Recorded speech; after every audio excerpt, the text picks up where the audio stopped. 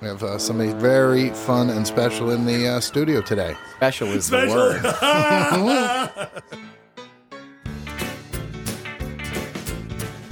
I'm Mark. I'm Rich. And we are Two guys on Block Island. And now we're three guys because Hank's here too. I feel that breeze, it's blowing in off the sea. Very special guest. Yes. And he's only out for 12 hours, and then we have to put him back. So, Yeah. The warden wanted him back before sunset. The fish and game warden. Yeah, for the good of the community. Actually, I got a boat to paint. Well, here we are, ladies and gentlemen, with our good friend, Captain Hank Hewitt from Block Island Fish Works. He's the guy that does our fishing report for us, and he's just so awesome that we had to have a formal sit-down with him and just really go deep with this dude. We need to hear about it. So say hi to everybody. Hi, everybody. Well done, Hank. Thanks. Thanks for being on the show. You have a great week. Have a great day, guys. So where do we want to start? Start with, tell us a little bit about how did you get to Block Island? Oh, it's a long tale. So basically, I think the best way to begin is, which will answer a lot of questions, is for like 13 years before I came to the island, I was a professional portrait photographer. So I worked in a portrait studio. Okay, and the main, I mean, this was in my 30s. And back then, I was probably the best 30-year-old bubble blower you would ever meet because I would be entertaining the children. There's two for family portraits and stuff. My mainstay was photographing the high school senior graduation portraits. Okay. And so what happened was, for about 13 years, I would work from July 4th to Labor Day, 6 days a week. My first senior would come in the studio at 9 o'clock in the morning, and I would be locking up the studio right after sunset, probably like at 8 o'clock, as the days provided, because we had an outside studio. So what the straw that broke the camel's back in that was I was working my stones off. I would be bringing in about $550,000 gross, and I was seeing about $38,000 of it at the end of the year. And I'm like, you know what? If I'm going to have to work this hard for that money when all that's coming in, I'm going to go fishing, and I might as well be poor. So what I did is I left the studio, and I had been surf casting and traveling down. Now I'm from Scranton, Pennsylvania. So this was a studio outside of Scranton, Pennsylvania. So I was traveling down to Island Beach State Park, Central Jersey, because my uncle lives in Toms River, just outside of there.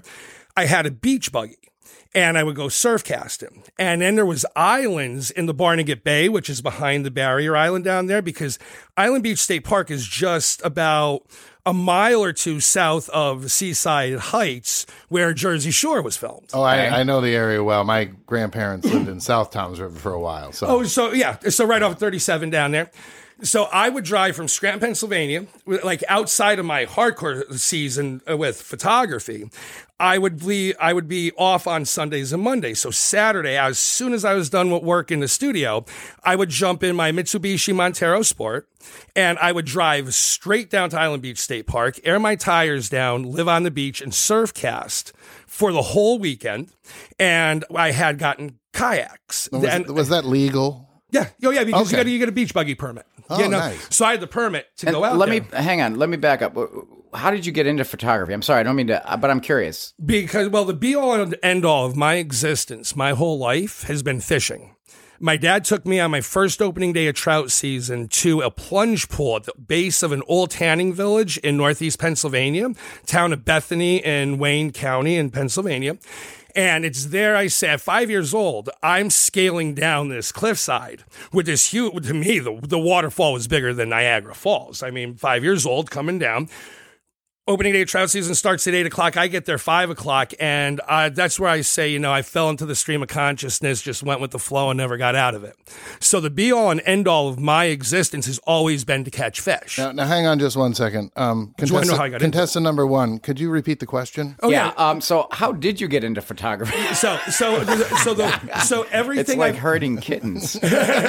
So I got into photography because when I went to college, I originally went for biology because I wanted to do benthic macroinvertebrate surveys in a low water environment because that's a water quality test. So basically I wanted to go into trout streams, turn over rocks, collect insects, do dissolved oxygen test, titrate for a pH, and then be able to say, by the presence of certain insects. So I couldn't do that because I suck at numbers. And so, and probably reading. So both words end in a Y. No, I used to read the dictionary in college on the toilet. So I read the dictionary cover to cover 3 times. Okay. So I can't do numbers. I got to have words. Right. But at any rate, so I got into photography because I couldn't pass calculus, so I had the camera, and because I wanted to be a nature photographer. What kind of camera did you have? My first camera that I bought with my graduation money from high school was a Pentax K1000. Okay. And so it was a very bare bones DSLR, and I taught myself the foundation of photography from reading books ground up. So what I wanted to do then was become a nature photographer. Okay. So everything I've ever done in my life somehow relates to fishing. So even the photography was it was a means to an end to like be around nature and fish. And so, and so then all of a sudden photography, I understood the numbers of because it was practical. So I didn't necessarily, I can tell you what the f-stop on a camera means as a ratio to the lens, what have you there. But what happened was, I don't know if you could tell, but I'm kind of introverted and I don't talk very much. Well, we were hoping to get you out of your shell a little bit. That's the main thing. I'm like, let's get him out of that, room. He's always in there by himself. And, yeah. So in doing getting into photography, the personality aspect came through. And so with professional photography and portrait photography primarily, it's like $50 worth of photography, $500 worth of show. And when you put somebody in front of the camera, a lot of, especially with women, they would rather have a root canal than sit in front of the camera and have to look at themselves. Can he say that? He can say whatever he wants. I'm telling you from the front lines, brother. We're not telling you to watch out because of the way things are these days. Yeah, well, whatever. I mean, and it happens with some guys too. Yes, but the guys just say it's gay. When I was photographing the high school kids, the first thing I heard from the guys, I had to convince them that what we're doing here is not gay, dude. This is pretty damn cool if you think about it. I'm going to push a button on the camera. I'm going to tell your story in one picture. Yeah. And I mean, look, let's face it, most kids that age, it's an insecurity thing anyway. Yeah, you know what I mean? It has nothing to do with it. And guys didn't want to be bothered. And girls have, just with the nature of our culture and society, I think in high school, they see things that aren't there. Yeah, in high school, the kids that loved to be in front of the camera, they were the weird ones. They were the ones you kind of didn't want to hang out with. What's up with you? You'd have that a lot, but the thing is where I excelled with the photographic aspect is my self-effacing humor. So you see, so when and I've always been very comfortable knowing what my strengths are, what my weaknesses are. And so I will tell you where I suck. I will show, I'll break my own stones. I know my eccentricities, and I was successful and able to excel there because I would be able to break down their self-conscious because I was just front and center. I would tell guys, the guys would be like, some of them would be like, I think I don't like the way this pose feels or something like that. Or it's like, I don't like this about me, or girls just say, I don't like that about that. I'm like, you know what? I've been born with the most fabulous man boobs and areolas the size of 50 cent pieces. So you think you got it bad? I was saying something like, you saying you're fat is insulting me. Yeah, my petiteness, what are you saying, So basically you would disarm these, quote unquote, for lack of a better word, tough guys, or guys who are like putting on this, oh, I'm too cool for this Yeah, by exactly. just being like, no, you're not, because I'm not that cool. So So, that- here right. you go. You know? And You used your man boobs to take the gay out of photography. I just want to make sure I got that. I heard, I think Ansel Adams did that as well. Okay. All right. yeah, he did a lot. Yeah, with his man boobs. Well, if it works, it works. Right, You whatever know? works. Whatever makes the kids comfortable. Totally. That's, You know, and so I mean, you had to do what you had to do, and so So you became like a de facto little like child psychologist in a sense in certain. and later on in the story, you'll see how that benefited me. Yeah. Okay, I'm going to shut up and let you Oh keep no, talking. no, but it's very relevant. It's very relevant to, Gotcha. to how I got a foothold out here. Okay. Okay. All right. I'm down. So now back at the ranch, I left the photography to go have a kayak fishing guide service on the Susquehanna River, where we did multi-night expeditionary trips, where we would take a group of people, load them into a kayak with enough enough provisions and the fishing stuff. So I would do the fishing, and the guy I was working with at the time, would do the logistics of the packing, the stuff, and work it out, do the booking. So I was the fishing guy and primarily the fly fishing guy. So we would go and we would launch at one spot on the Susquehanna River in Wyoming County, and we would, on our first night, we would make camp on an island. The next day we would make camp on another island, and then the third day we would pull out, okay, of the river. When in doubt. Yeah. So in doing that, we were well ahead of the kayak fishing curve of it hitting fresh water. It was very popular in saltwater, but nobody was really doing it in freshwater. So because Interesting. I would think it would be the other way around. now the backwaters down in Florida, the sit on top kayaks Yeah. first started with scuba diving. Oh. So you would take a little anchor, and they call the well in the back for storage from the fishing kayak a tank well, because that's where you would put your scuba tank.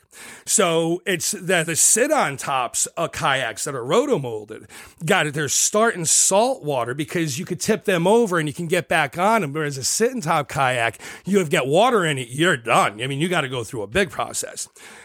So down in the South, like the Carolinas, Florida, kayak fishing was huge. And then it started catching on in the saltwater in Jersey and up into New England. But what didn't hit the freshwater.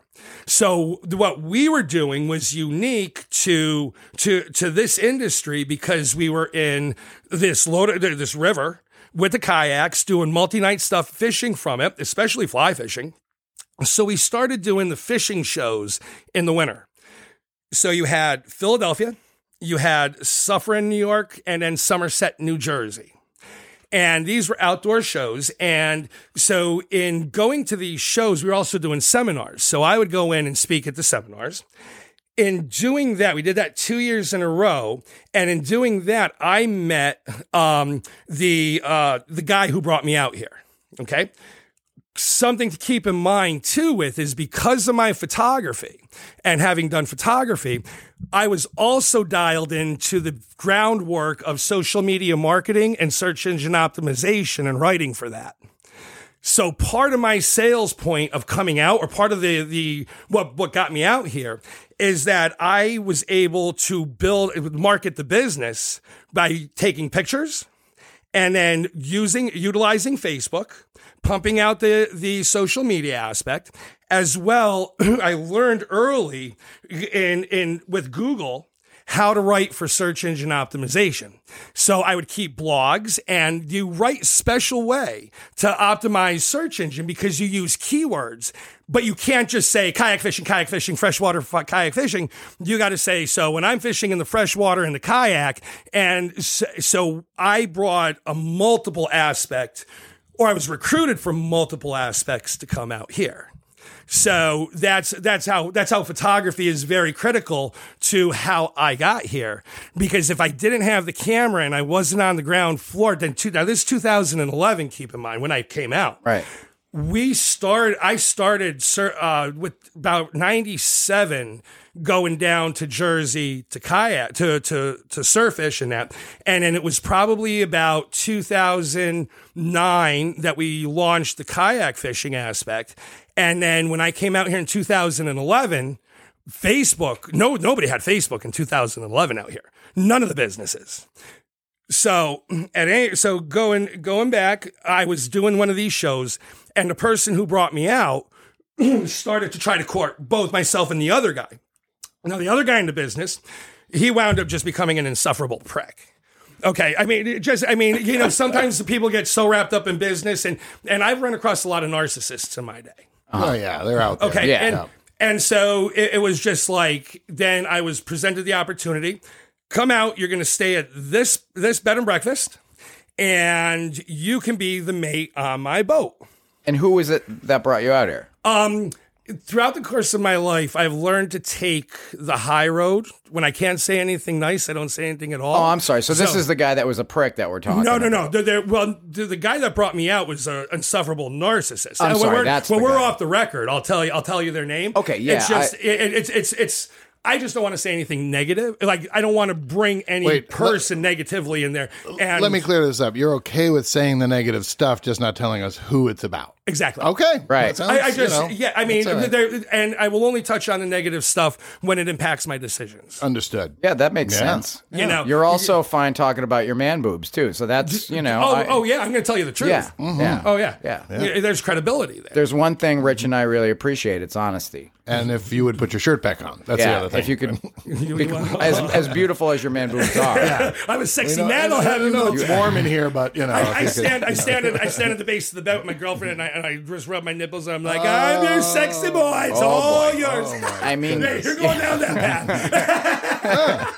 I mean, you do realize we don't have a video component to this, so no one can actually see your man boobs right now. No. That might actually be even worse. When you do listen, we love you, Sam. Yes, we love you. Yeah. Sam is his better half or other half. No, definitely the smart one. Okay, there we go. Well, get more practical. Don't dig a hole there. Get back to Block Island. So at any rate, I was forming up. Now, this guy who brought me out, okay, who shall remain nameless, Fair enough. I just don't want to drag it. I mean, I'm telling you the truth. I just don't want to. He's not here anymore, and there's a reason for it. We're going to call him Narcissist Nick. Fake name. So at any rate, I had no due diligence on this. He was a shyster, and he built people for a lot of money with plans, and he got the money, he just never turned around on it. One of those kind of guys, right? So I mean, there was one guy. He had a trolling lure business. Got this guy to buy in. He subsidized them with all the materials, and then I was brought in to photograph that product and also be put on the boat to help promote the product working. So again, that's where photography is critical to my getting a foot coming out here, because I wasn't necessarily brought out to mate on his boat. I was brought out for the social media aspect and the free photography. I wonder if his name rhymes with rave. Yeah.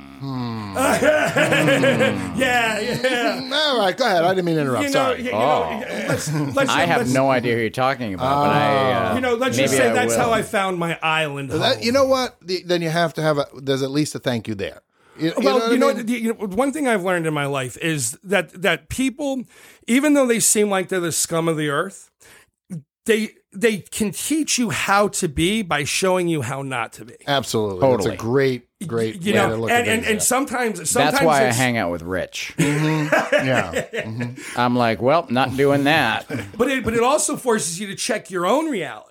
Because you see somebody like seeing this, it's like this guy would come down to it was a bed and breakfast I was brought into, and he would come down in the morning pumped up in the chest, and I'm great because I caught this, and it was like captain of a cruise ship, and I'm sitting there looking, I'm like, it's critically important to me that I maintain my humility, and this guy had no humility. I mean, he made Trump look like he was the most humble man on the planet. Right? Wait, he's not. Not that, no. Just kidding. So, but at any rate, in seeing the negatives and having that reinforced in front of me, it also forced me to, because I'm crazy reflective, self-reflective. I mean, it's to a point, it's almost borderline meditative, but fishing allows that. Yes. Yeah. So it's how can I keep myself growing and being better and not become that, or not allow myself to become that. Right. And sometimes running into those types of people, if you're being completely honest with yourself, you might actually say, oh God, you know what? I do that sometimes. Right. And if you're check yourself, that kind of person, you make a mental note and you're like, I got to work on that. Right. And you do, hopefully, and change it. But yeah, I know. I hear you. It helps with the cognizance of your person, and where you're at. Quick question, and you don't have to be super accurate, but how old are you at this point in time? Old enough to have to do math to figure it out. 70. I was born in 74, so what does that make? That makes me 46. Okay, good. Again, I'm not good with numbers, bro. Wait, you're 46 right now. Right now. No, we're yes. talking. So in 2011, you were. So that was 10 years ago, let's say. So you were in your mid 30s, 35. That's what I'm saying. When this story, I hadn't turned 40 yet. Yeah. Right. So okay. Oh yeah, I probably about 30 seconds. Yeah, about 30 seconds. Okay. Yeah. I came out. And we'll get back. We'll have to touch on this because I came out the week of Easter week, and I arrived on a Wednesday, and at the end of that week was Easter, and what really allowed me to get my foothold happened in an exchange at the dinner table on Easter. And the other thing the guy didn't tell you when he brought you out is that the town wanted you to dress up like the Easter Bunny and hide the Easter eggs for the town kids. I did that for the dance studio I danced for way back. You were a dancer as well. Oh, hell yeah, man. Okay. I grew up, yeah. So, we got to circle back to that at some point. But. Yeah, I mean, I grew up, my dad was a tech director for a Jesuit preparatory school all through my grade school years for plays. Okay. So I grew up around theater. So I know, the theater. When I was in high school, I went to the same high school. He was in tech directing, but I wound up, I couldn't remember lines. You don't want me on stage because I'll go, I mean, I'll forget the lines and I'll just start making them up. And it'll throw everybody off, but I could learn to dance. Which is fine if you're doing Shakespeare, by the way. Yeah. Well, I guess. I don't know. I never did Shakespeare. There was no dancing in Shakespeare. I can't do theater. Can't do theater. No. I don't mind. I enjoy acting on screen, but I did one play and I forgot lines, and it's the most panicked, horrible feeling. I was in Guys and Dolls in 9th grade. And I fared pretty well. I was one of the leads, but yeah, there is that oh my god, it's pressure, man. And that's why you see some of these great Hollywood actors going and doing Broadway for a while. Every time you hear an interview with them, I saw Bryan Cranston and Tony Goldwyn from Block Island here and Network a couple years ago. An amazing production, but here's these two great actors at the top of the game, and they go back to the well because it's that's the real deal acting. There's no safety net. You mess up, mess up. And I was doing it, one of my daughter's friends, it was his high school senior project. So it's just me and a bunch of high schoolers. We had to wait till the restraining orders were lifted. And then I went to the high school. Yeah. But I couldn't go over and rehearse with them. So I basically only got to rehearse twice. These kids have been running through the play every day for 6 weeks, and but it was fun. All right, so back to you. So the way I got into dancing was I played football for 6 years, 4 years in high school, 2 in college. Interesting segue. I was able to move. Okay, I was able to move, and they needed guys for the dance scenes. So because they would do a straight drama in the fall, and the school would do a full-on musical production. So I got in with the initially started getting into dancing. How I got into dancing in ballets, where in a couple. I mean, I was in a Nutcracker and just a walk-on scene in La Femme or Giselle, and then I actually really got to dance in La Femme Garde, which is a Scranton Ballet Theater thing or ballet company. But they needed guys, and I'm like, I can move. You already had an established vocabulary of motion, let's say. But playing football. Days. I mean, I could move. What position? What'd you play in? What position in football? I was a center throughout high school. My forte was long snapping, and then when I went to college. they moved me. There was a wishbone set that we were running. So because I could get off the ball, they moved me from center to offensive tackle.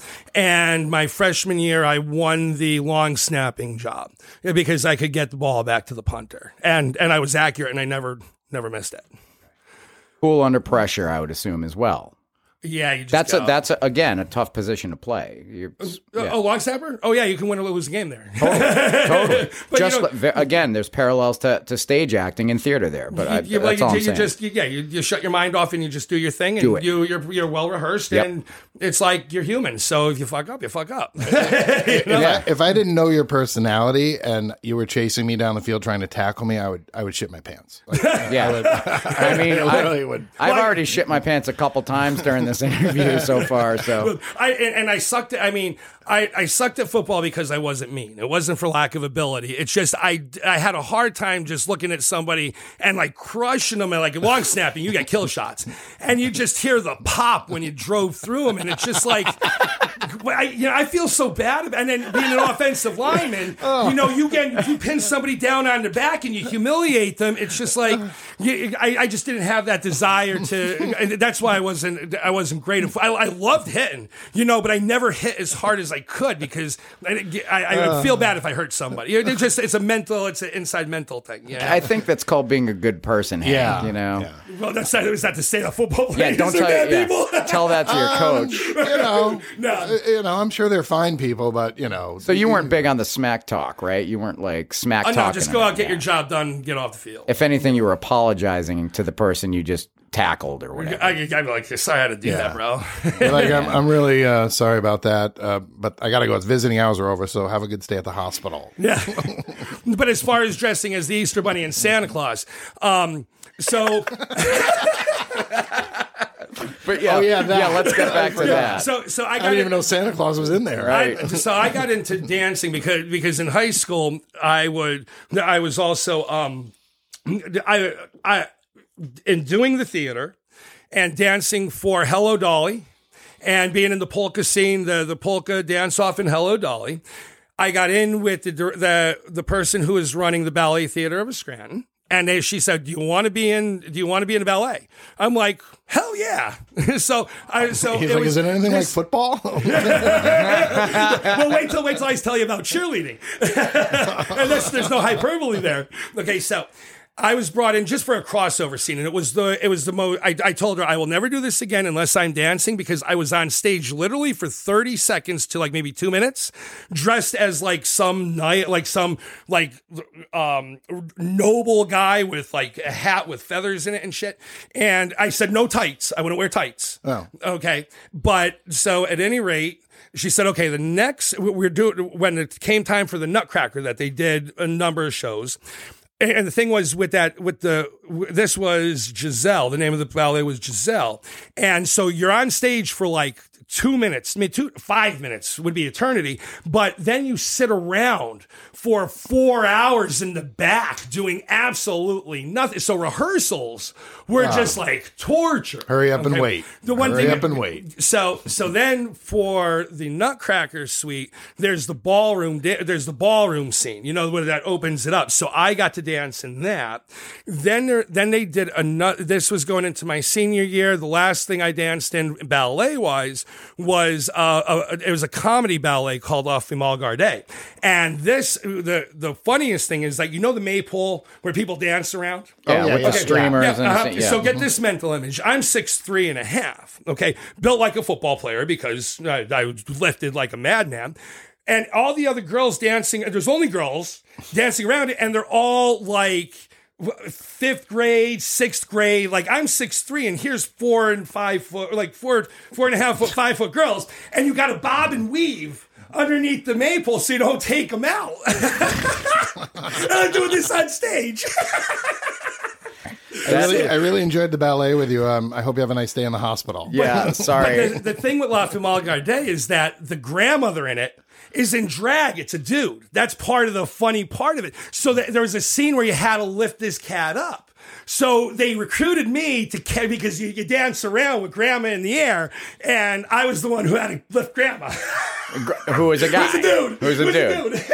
Wow. Wow. And then, and then as far as the cheerleading goes, I was also the first male cheerleader at my high school. My cousin was in New Jersey, was the gymnastics champion. I mean, he went to the Olympic training camp and stuff. So when he was in high school, he was cheerleading, like throwing the girls around, you know? So that's what I did. I went out, I was like, wait a second, this would be cool. So I went and I was like, I want to cheerlead. Because we were having an introduction, like an open house for the school recruiting. And I was on bowling, because I bowled, you know, and cheerleading, nobody was at the cheerleading booth.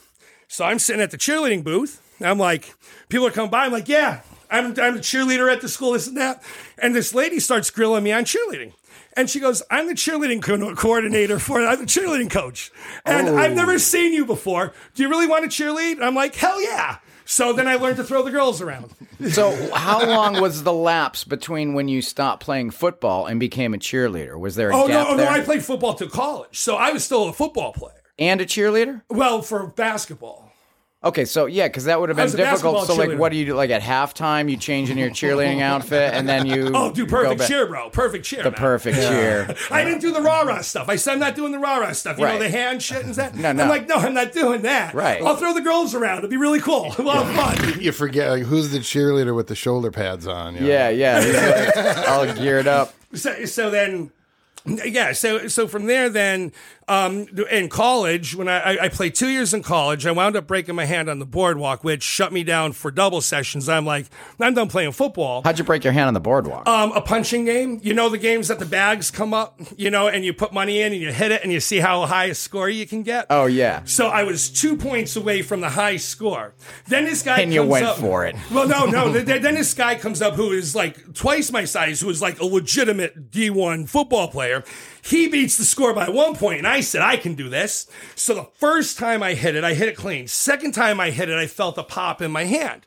So I hit the son of a bitch again. And what I did is I got a boxer fracture, my fifth metacarpal. So I cracked my fifth metacarpal, and I spent a week. That was the first night on vacation. But then about 3 days later, I hit the son of a bitch again. I was surf casting with my hand broken. When I got home, they had to put a pin in it. And because I had a piece of metal hanging out of my hand with a soft cast on it, you weren't allowed to play by NCAA rules if you got metal hanging out of your body. So I was like, okay, I'm done with football. Good rule. Wow. So, but I went to King's College, and and now in college, guys aren't as self-conscious, so I was able to get other guys to come out. So there was, for 3 years in college, I was a cheerleader for basketball. Wow. Yeah, and I threw girls around. It was fun. You know, you do this thing called the basket toss, and you launch from about 20 feet in the air, and you got to catch them. I never let a girl hit the ground. That was my thing with that. So they probably appreciated that, I'm sure. I wish I could say the same. Oh, dude, I got kicked in places. It was more physically demanding when you're learning to do the builds and stuff. I mean, I've seen some of like the recent, like in cheerleading these days is an insane thing. Like the competitions on, they're like on ESPN and all that, and they're like doing some severely acrobatic shit. Yeah, you know? That's what I would do. So I would like hold the girl. I like you call it a chair, and so now.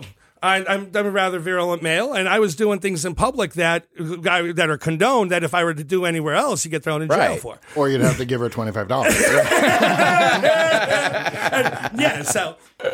So it was pretty cool, and you get to see you have a great perspective from the ground looking up. If you get, I bet. I would imagine. I'm not as dumb as I look sometimes. So at any rate, going on from there, with the. With the dancing and stuff, I mean, we got onto this tangent. I've done so. Tangents are good. You had just broken away from the name that rhymes with grave. Right. So that guy out here to get you back on the Block Island. Now, so now you're here. You're here brought on the out to island. Do marketing. Yeah, to the Facebook thing. and mate, but so and it's Easter. Okay, so. While I won't say, in certain situations, I won't say names where we can move forward here. Well, I will say that where I got my foothold on the island, and it didn't really come to fruition until later on in my first fall out here. But I would not be sitting here talking to you right now in this capacity if it wasn't for the Van Lents.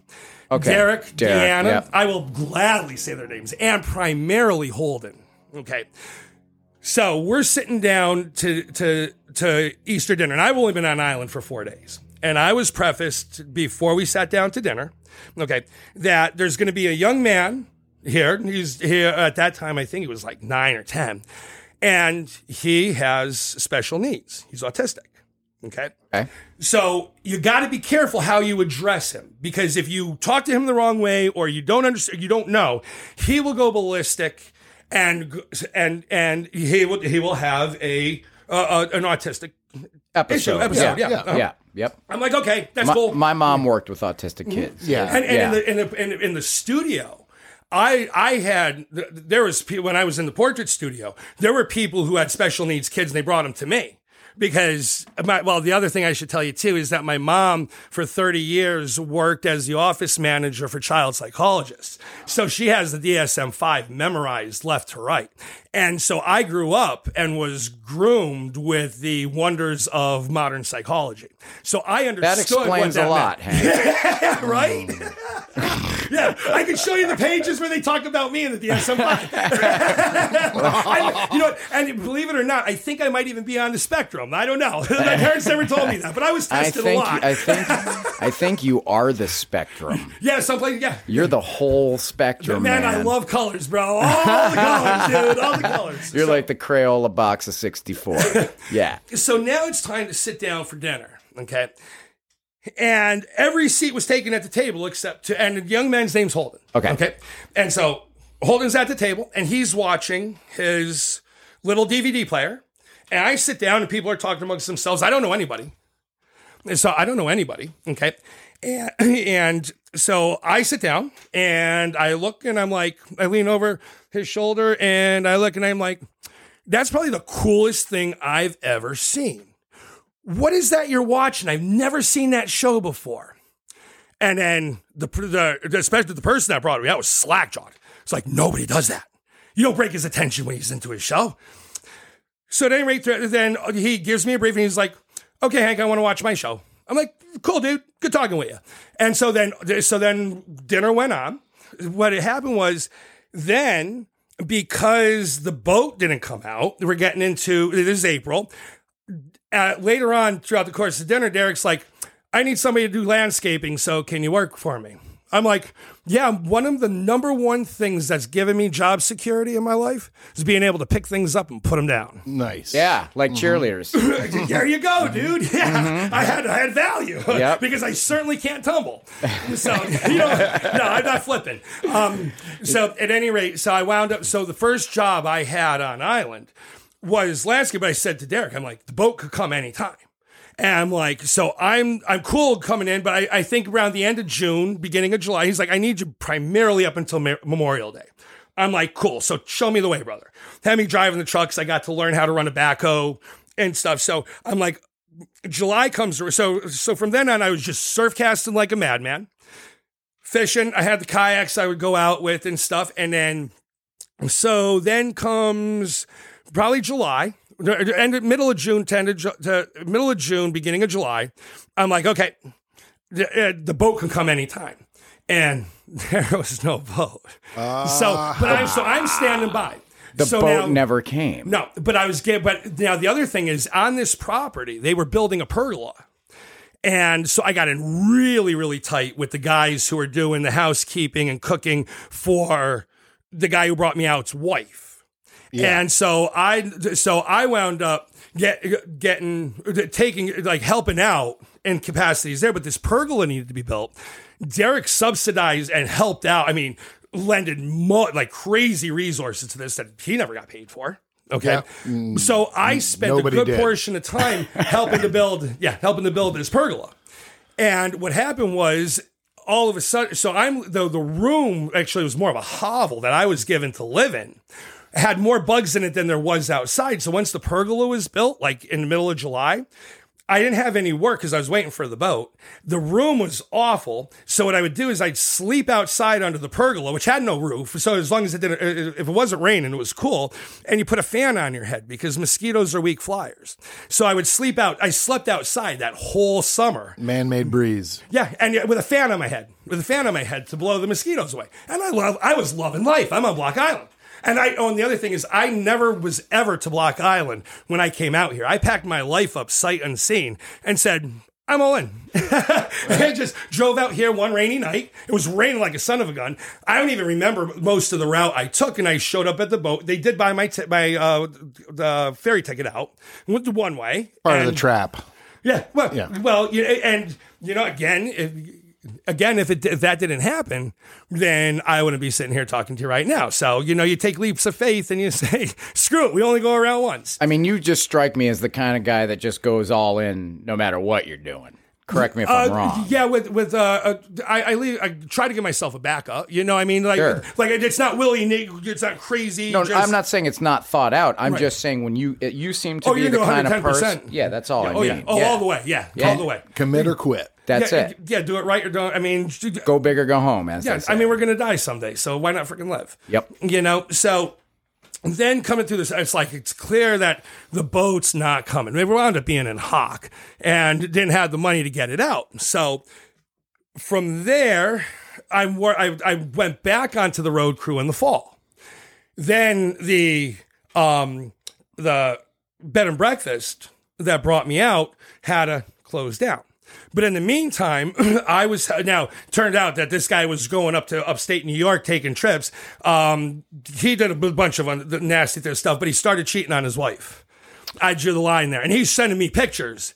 And I'm like, nah, I did that. I got morals, ethics, and I'm gonna do the right thing. So I took his wife's back and said, this is shit. And it was on the outgo. You got morals, so you fucked his wife. No. I'm a one woman sort of man, dude. Kidding, I'm a one woman sort of man. No, don't play that game. No, I do the right thing, and nobody's gonna screw anybody over on my watch, and I'm gonna take people's back when they don't do anything to deserve a certain treatment, and they get treated a certain way. I got your back. It's a hard thing to do. I'm gonna take care of you. Yep. Yeah. Okay? And so I was also in with the other guys there. So what we did is we wrote a couple blues songs, but the one was about the summer of purgatory. Because I mean I can spend hours telling you some of the stories, but so coming into the fall, I had an opportunity to possibly go down and relocate to Florida to pursue fishing stuff and the media and the marketing. So told Derek, I'm going to work on the crew about November, right before Thanksgiving. I go down to Florida. That scene didn't set up right, so I went back. My parents picked me up from the airport, went to Thanksgiving. I came back out to the island. I said, Derek, I'm staying. And he's like, well, thanks for telling me. He's like, okay, I guess I'll keep you on the crew. At that point in time, they let me move into the pony barn. And so part of the reason they kept me is because one of their good friends it was with Justin Draper, I believe. The lady was Justin Draper's girlfriend, and she had a German Shepherd named Bina, and she was going someplace to the Caribbean with Justin when he was still alive. And I dog sat Bina while they were gone all winter long. So I got to stay in the pony barn on his property and then also do the landscaping through the winter. So now one of the critical aspects of my existence out here is that in the fall I got in with Club Soda. So then I started hanging out there, and then my friend, a dear friend, also came out later on this summer, but worked with me, Julio Mendoza, who owns Calaveras. Yep. So I got thick as thieves with that bugger. I mean, he was my boy. So he and I wound up sharing the pony barn for a bit. And then he went traveling for the winter back down to Mexico. And so I stayed through there. Then he wound up coming back to the crew for a bit before he opened Calaveras. But in the spring, it's coming up. We all worked all through the winter. In the spring, it's coming up. And I'm still living in the pony barn.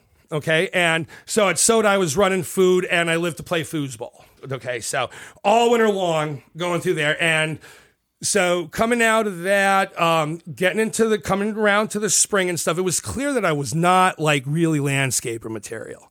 You know, I didn't know all the techniques. Julio knew them inside and out. And so at one point, Derek and Deanna approached me and they said, you know, in order to keep the housing, it's really designed to Holden's person. And I'm like, what do you mean? They're like, well, Holden needs a social worker.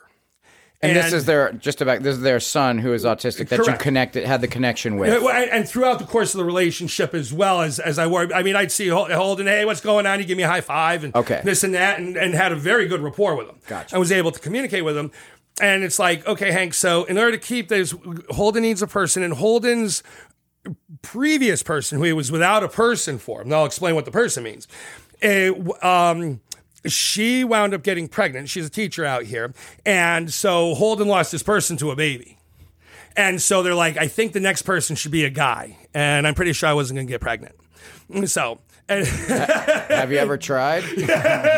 No, not about to. After this story, I would never be surprised by anything. Yeah. I think Hank could probably, if anyone could pull it off, it would probably be Hank. You know, my man boobs, man, they'd have something to drink. There you go, back to the man boobs. Absolutely. I'm glad you brought it back to the man boobs because we just circled back to the beginning of the conversation. And for right now, this is going to be the end of part 1 of our conversation. But don't go anywhere because we're going to pick it right back up. Sure. But just for our listeners out there, once again, we're talking to Hank Hewitt, captain of the Harley for BI Fishworks. And Hank, we're going to have you back to talk about part 2. So we want to pick up with where you become Holden's person. Uh-huh. And that's probably one of the most, probably one of the best things that's ever happened to me in my life. And it forced a growth out of me that's fun to talk about. Cool. Well, that's a cliffhanger then, guys. So tune in for part 2 of Hank's episode coming up very soon.